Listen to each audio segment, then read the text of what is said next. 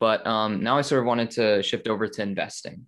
So you talk a lot on Personal Finance Club, your Instagram account, a lot about investing, a lot about budgeting. So as for investing, how should someone go about investing their money versus saving their money? Like how much and when should they go about this? Great question. Yeah, we've been talking all about entrepreneurship, which I don't talk about too much on my Instagram. It's a little bit harder to like make bite-sized infographics on it, maybe. But yeah, I love investing. How much should people invest? Well, I basically think they should follow. Well, here's my two rules. My two rules of building wealth. Rule number one is live below your means. That means spend less money than you make. And rule number two is invest early and often. If you do those two things, you'll be rich, even if you're not investing well. Like even if you invest in crappy investments, like if you just buy all bonds or something. I mean, not that I like bonds, I own bonds, but like, it's not a great investment for very young people usually. But if all you do is you spend less than you make and you buy bonds your whole life, you're going to be like a bond millionaire when you're older. It's going to be great. But if you don't do those two things, you spend all your money and you don't invest early and often, then you're going to be broke no matter how much you make. So if you're making 100,000 a year or 500,000 a year and you spend 100 or 500,000 a year, after the year's over, you still have zero. And that is true for any amount of money. And so, so when we talk about investing, I always like to start very, very simply because the world of investing can be very intimidating and confusing. And so I always remind people to follow the two rules: spend less money than you make, invest early and often. That's how you build wealth. And then even if you're not doing it perfectly, then you can start to like hone. So yeah, how much should people invest? Well, some of their money. The more, the better. The more you invest, the richer you get, or the faster you get rich. If you invest half of your take-home pay, you will have enough money to live off of forever after 15 years. So if when you guys are 22 and you get jobs, if you just decide to like be crazy people and spend half of your money and invest the other half, when you are 37, you'll be able to live forever on your investments. That's not bad. Or 36, whatever. Yeah, 22 plus 15, 37. Yeah, so I guess since we're shifting towards investing, a big component of what you talk about and what we try to advocate to our audience as well is to invest into index funds. And one thing that I heard a lot about is that you can retire early if you invest into index funds by taking a portion out once you're able to get a lot of money. So how do you retire early with index funds? Like, how does that process work in like specific terms?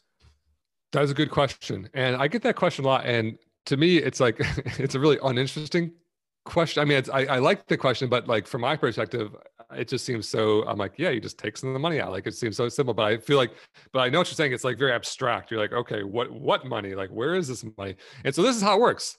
Like let's go with the most simple case. Like you have a checking account and a savings account, right? You open up a third type of account that's called a brokerage account. And it's just an account. It's got a number. You put money in just like the other accounts. But this account's a little different because instead of just holding cash, it can hold investments like stocks and bonds. And so an index fund is basically a single package that contains sometimes hundreds or thousands of stocks. So you can buy a single index fund, for example, that owns basically all of the world's stocks. So you can go to Vanguard.com, a website, click open an account, open a Vanguard account or a brokerage account. Then you can buy a ticker symbol called VTWAX, Vanguard Total World Stock Market Index Fund, and then put money in there. So like in that 50-50 example I said, you spend 50% of your money and then other 50% of money you put into VTWX, that single index fund.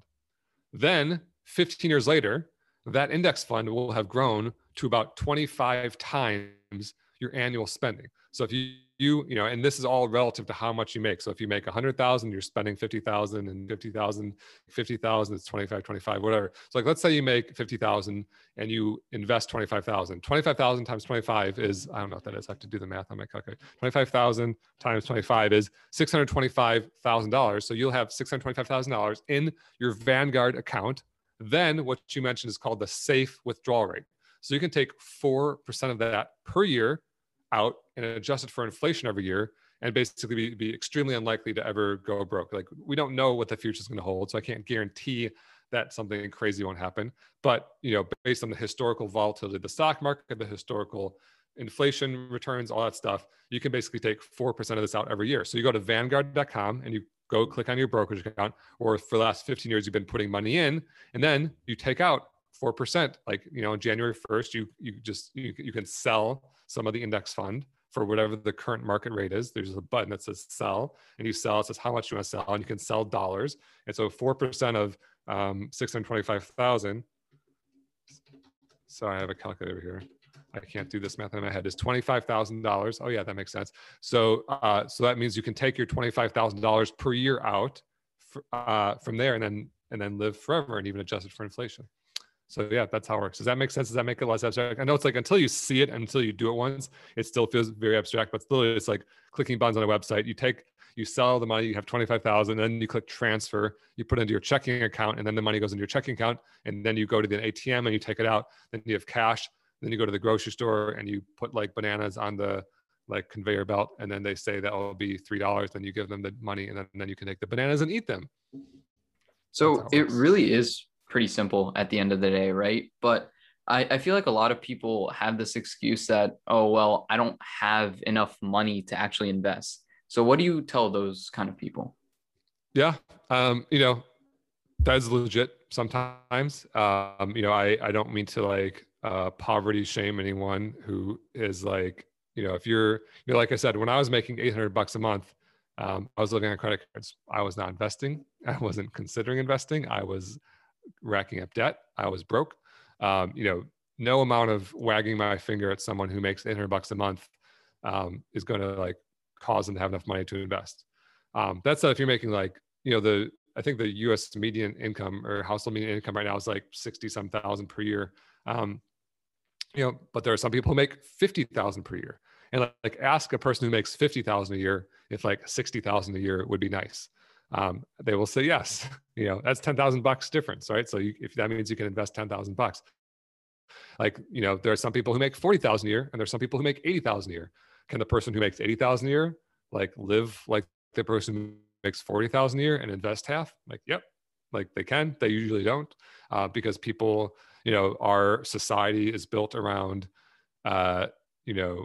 materialistic things. Like we talk about, I'm like kind of, my eyes are wandering as I'm thinking, and I'm seeing a bunch of cars out here, and everyone wants out here. I'm looking in my front yard or whatever. Like not my cars, they're other people's cars. I only have one car, it's a Mazda. But other people's cars parked in front. I was like, yeah, people like want the newest car, they want the newest iPhone, they want the new, like, and that's all we talk about. And living below your means isn't really part of like mainstream culture in America.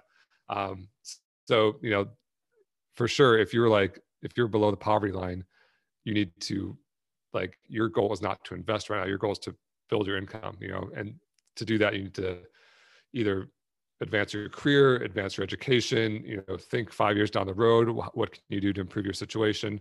But once you're making, 40, 50, 60, 70, 80,000 a year plus, like, then you can start living below your means and investing.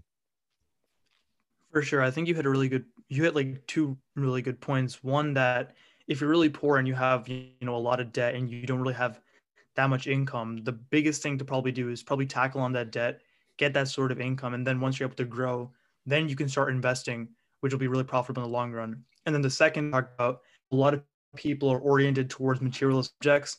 I think another cause, or whatever like people are doing right now, is creating lifestyle inflation, where when they get a raise, they think now they can spend even more. Now, because they're quote unquote more wealthier, because they earn more, they can buy more designer clothing, better, objects, I guess. And that kind of creates a stigma that the more you have, the more supposedly rich you are be. But technically you're looking rich, but not necessarily are rich, which is why living below your means is always going to be best in the short term when you invest more and do all that. And then in the long term, you always win out. So I kind of wanted to ask one question about the index funds concept, in that if you're in investing overall, if you're investing in your brokerage account, and you also probably have to invest into your Roth IRA, probably into your 401k, how do you split between all those investments? How do you know how much you have to do? Sure. So when I gave my very simple example of how you can live off of your investments, I just called it a brokerage account. And you can do that. You can totally do that. In fact, like historically, that was the only type of investment account. But the government, the friendly US government, at some point along the way said, hey, not enough people are investing. We want more people to invest as a matter of public policy, So we don't have a bunch of broke old people in this country, because having a bunch of broke old people is not good for our country. We have to like raise taxes to give them money so they're not dying on the streets or whatever. And so they're trying to incentivize saving for your own retirement. And so the way they did that said, hey, if you put money into a brokerage account, we will give you a special deal on taxes. And they can't just put into a regular brokerage account because that already has its own tax deal. So they made a new type of a brokerage account called an IRA. It stands for Individual Retirement Account. All it is another brokerage account, but if you put money into this one, then in the case of a Roth IRA, which is just the name for the type of tax break you get, you never pay tax on it ever again. So if you, for example, this year put $6,000 into a Roth IRA, and then over the course of your career, it grows to $100,000, which is possible for people as young as you, you can take that $100,000 out and spend every last penny of it 100% tax-free. So all that growth, that $94,000 of growth between $6,000 and $100,000 is not taxed. In a brokerage account, it is taxed. That's called a capital gain. You have to pay tax on the gains and any dividends paid along the way. But inside of a Roth IRA, that is not taxed. And so basically, you could put every penny to your name inside of a regular brokerage account. In fact, in my own personal financial situation, most of my money, probably 95% of my money, is in a regular brokerage account because I make too much money to put it into these special tax advantage accounts, because the government said, okay, it's tax-free, but there are some catches, there are some strings attached. One of the strings attached is you can't put into a Roth IRA more than $6,000 per year. So for like millionaires like me, they don't really want us using it because we already have enough money. If you were like someone who's making $60,000 a year and you put $6,000 in, 10% of your pay, that means that money is tax-free forever, never to be touched again. And the other, there's several rules, but one of the other rules is you can't take it out, no strings attached, until you're 59 and a half. So it's basically like the government saying, hey, here's a special deal, great deal on taxes, no better deal on taxes, but you can only put in $6,000 a year and you got to leave it there until you're old. So basically trying to like the government making rules to get their agenda working, which is less broke old people in the US. So how do you prioritize those? We'll actually have an investing checklist on my website that basically goes through like which of these accounts. The very first one is the 401k up to the match. 401k is another special type of brokerage account. This one that's only offered through employers for some reason. Why? Who knows? But employers often offer a match, which means if you put money in, they'll put more money in. If you don't do that, you're basically, flushing money down the toilet every month. And so, that's your very first step in investing, is to put money into your 401k or your 403b up to your employer match to make sure you get every dollar from your employer they're willing to give you. The second step is actually an HSA, which is yet another type of brokerage account. This one with it actually has a triple tax benefit. It's relatively unusual because you have to have a health insurance that's HSA compatible, but you can put up to like $35, $50 per year. It changes every year. Then the next step is a Roth IRA, which is the one I just described. Then the next step goes back to 401k. If you can invest even more money, you put into your 401k. And then the next step is the regular brokerage account. So those are like the five. And this is for most people, if you're not self-employed, if you have like a regular job, those are like the five most common places you'd put money. Again, this is just like a tax optimization. If you just skipped to step 5 and put all your money into a regular brokerage account, that would be fine. It would still grow. You could still live off of it forever, but you'd just be paying more tax than you need to. So that's why you optimize those other accounts in that order. So what do you think are the main steps that a person has to take before they actually start investing? So I actually have a phases also on my website, personalfinance.com, by the way. Shout out to my self promotion. But I have an article or a page called The Phases of Investing. And actually the first step I actually think is investing. The first step is to maximize the 401k match, because if you don't do that, you're literally just throwing money away. And there are some anti-debt advocates who say don't invest a penny until you're told out of debt. But the thing is, like in the extreme example, you could do your 401k match and then the next day take it all out, pay the 10% tax penalty on it, and then have already gotten an instant 80% return on your money or whatever. That's always going to be a good deal. Then the second step, in my opinion, is paying off all your mortgage debt. So if you have credit card loan, student loan, car loan, medical loan, personal loan, if you owe anyone money, like get that out of your life, because debt is like this anchor that's like tied to your ankle when you're trying to swim a race, and you got to get rid of that debt. So pay off all of your debt and stay out of debt. Debt is not how, there are some people talking about good debt and leverage and stuff like that. Like in real estate, like we can talk about that, but for normal consumer debt, like get out of debt. Debt's bad. It costs you money. It makes other people rich. It doesn't make you rich. Then the third step is to build an emergency fund. An emergency fund is basically a little cash buffer that's like 3 or 6 months savings, or three or 6 months of your expenses. So you can basically, if you get fired or you have a family emergency or something, you're not going to go back into debt. So you build up some cash. So maybe it's $10,000 thing. Then you start investing. So basically you would have to have like a general solid foundation, no debt, a little bit of cash. Then you start investing, working through that checklist, like I mentioned. Yeah, I think that's really important that people have a plan on how they should go about investing, because a lot of people, they hear the term, you should invest early, invest now, but they don't know what to do. So it's really important to know exactly what you need to do. You have to get like a 401k, have your brokerage account, Roth IRA, have all those plans, and then you can be able to tackle that goal. And I just had one more question before, kind of shift from this investing topic, is that when you have your order from a 401k to an HSA and a Roth IRA, those are accounts where you take your money out when you're 59 and a half, or like when you're really old. So is that the best option if you want to be able to like use your money like in between those years? Like, is there a way that you could take it out, or is that mainly just for retirement? So that's a good question. Like, what do you do if you want to retire early or access that money early and all your money is locked away? It's a question that I'm always asked by young people, and I've never, ever seen that happen in real life. I've never seen someone who's like, I'm 38 and I'm so fabulously wealthy that I could retire, but all my money is locked away in an IRA. Like that's never happened. And in the most extreme case, the penalty is 10%. So like, let's say you have $3 million saved up in IRAs and 401ks and HSAs, and then you just take every penny of it out that day, put it into your checking account. You would owe the government $300,000, and you would have $2.7 million in your, and you might owe taxes on it too, depending on what type of account it is. But that's like the extreme case. Like, I'm not suggesting anyone should do that because you don't need to, but I'm saying that's like, it's not really locked away. It's just, there's a penalty associated with it because the government's saying, hey, we're not going to give you this tax break if you don't follow the rules. That said, there's some ways to get around it. So first of all, basically anyone who gets to this point of early retirement has already maxed out all the retirement accounts and then some. So you can only put away, $25,000 a year or something in 401k and IRA. And most people who are like literally going to retire early are saving more than that. So they're saving 35,000 or 40,000, like big numbers, right? And so all that excess is going to a brokerage account, which they can access anytime. Also, if you have a lot of money in your retirement accounts and you're like 5 years out, like you can like pull up the spreadsheet and be like, I think I can retire in 5 years. Then at that point, maybe you can start putting money into a brokerage account and not maxing out your retirement accounts.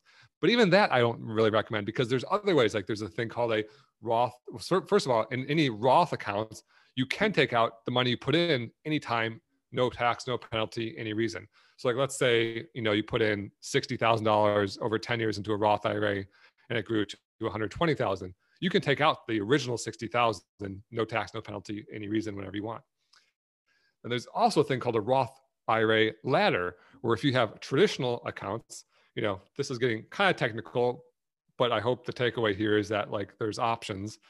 You could, if you have money like your 401k, for example, you can convert it to a Roth IRA, and the government doesn't want you to do that as a way to instantly access it, but there's like a 5-year window. So you can convert money, and then 5 years later, you can take all that money out and spend it.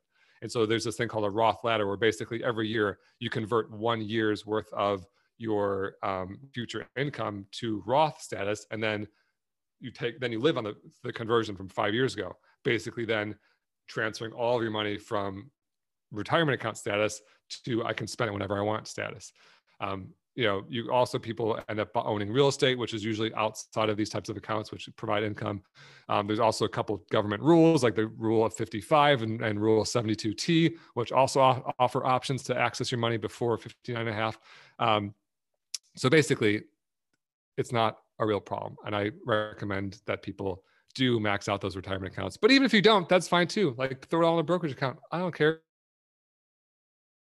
You can access that money anytime. Like brokerage accounts are nice. They're great. You can take the money out like whenever you want.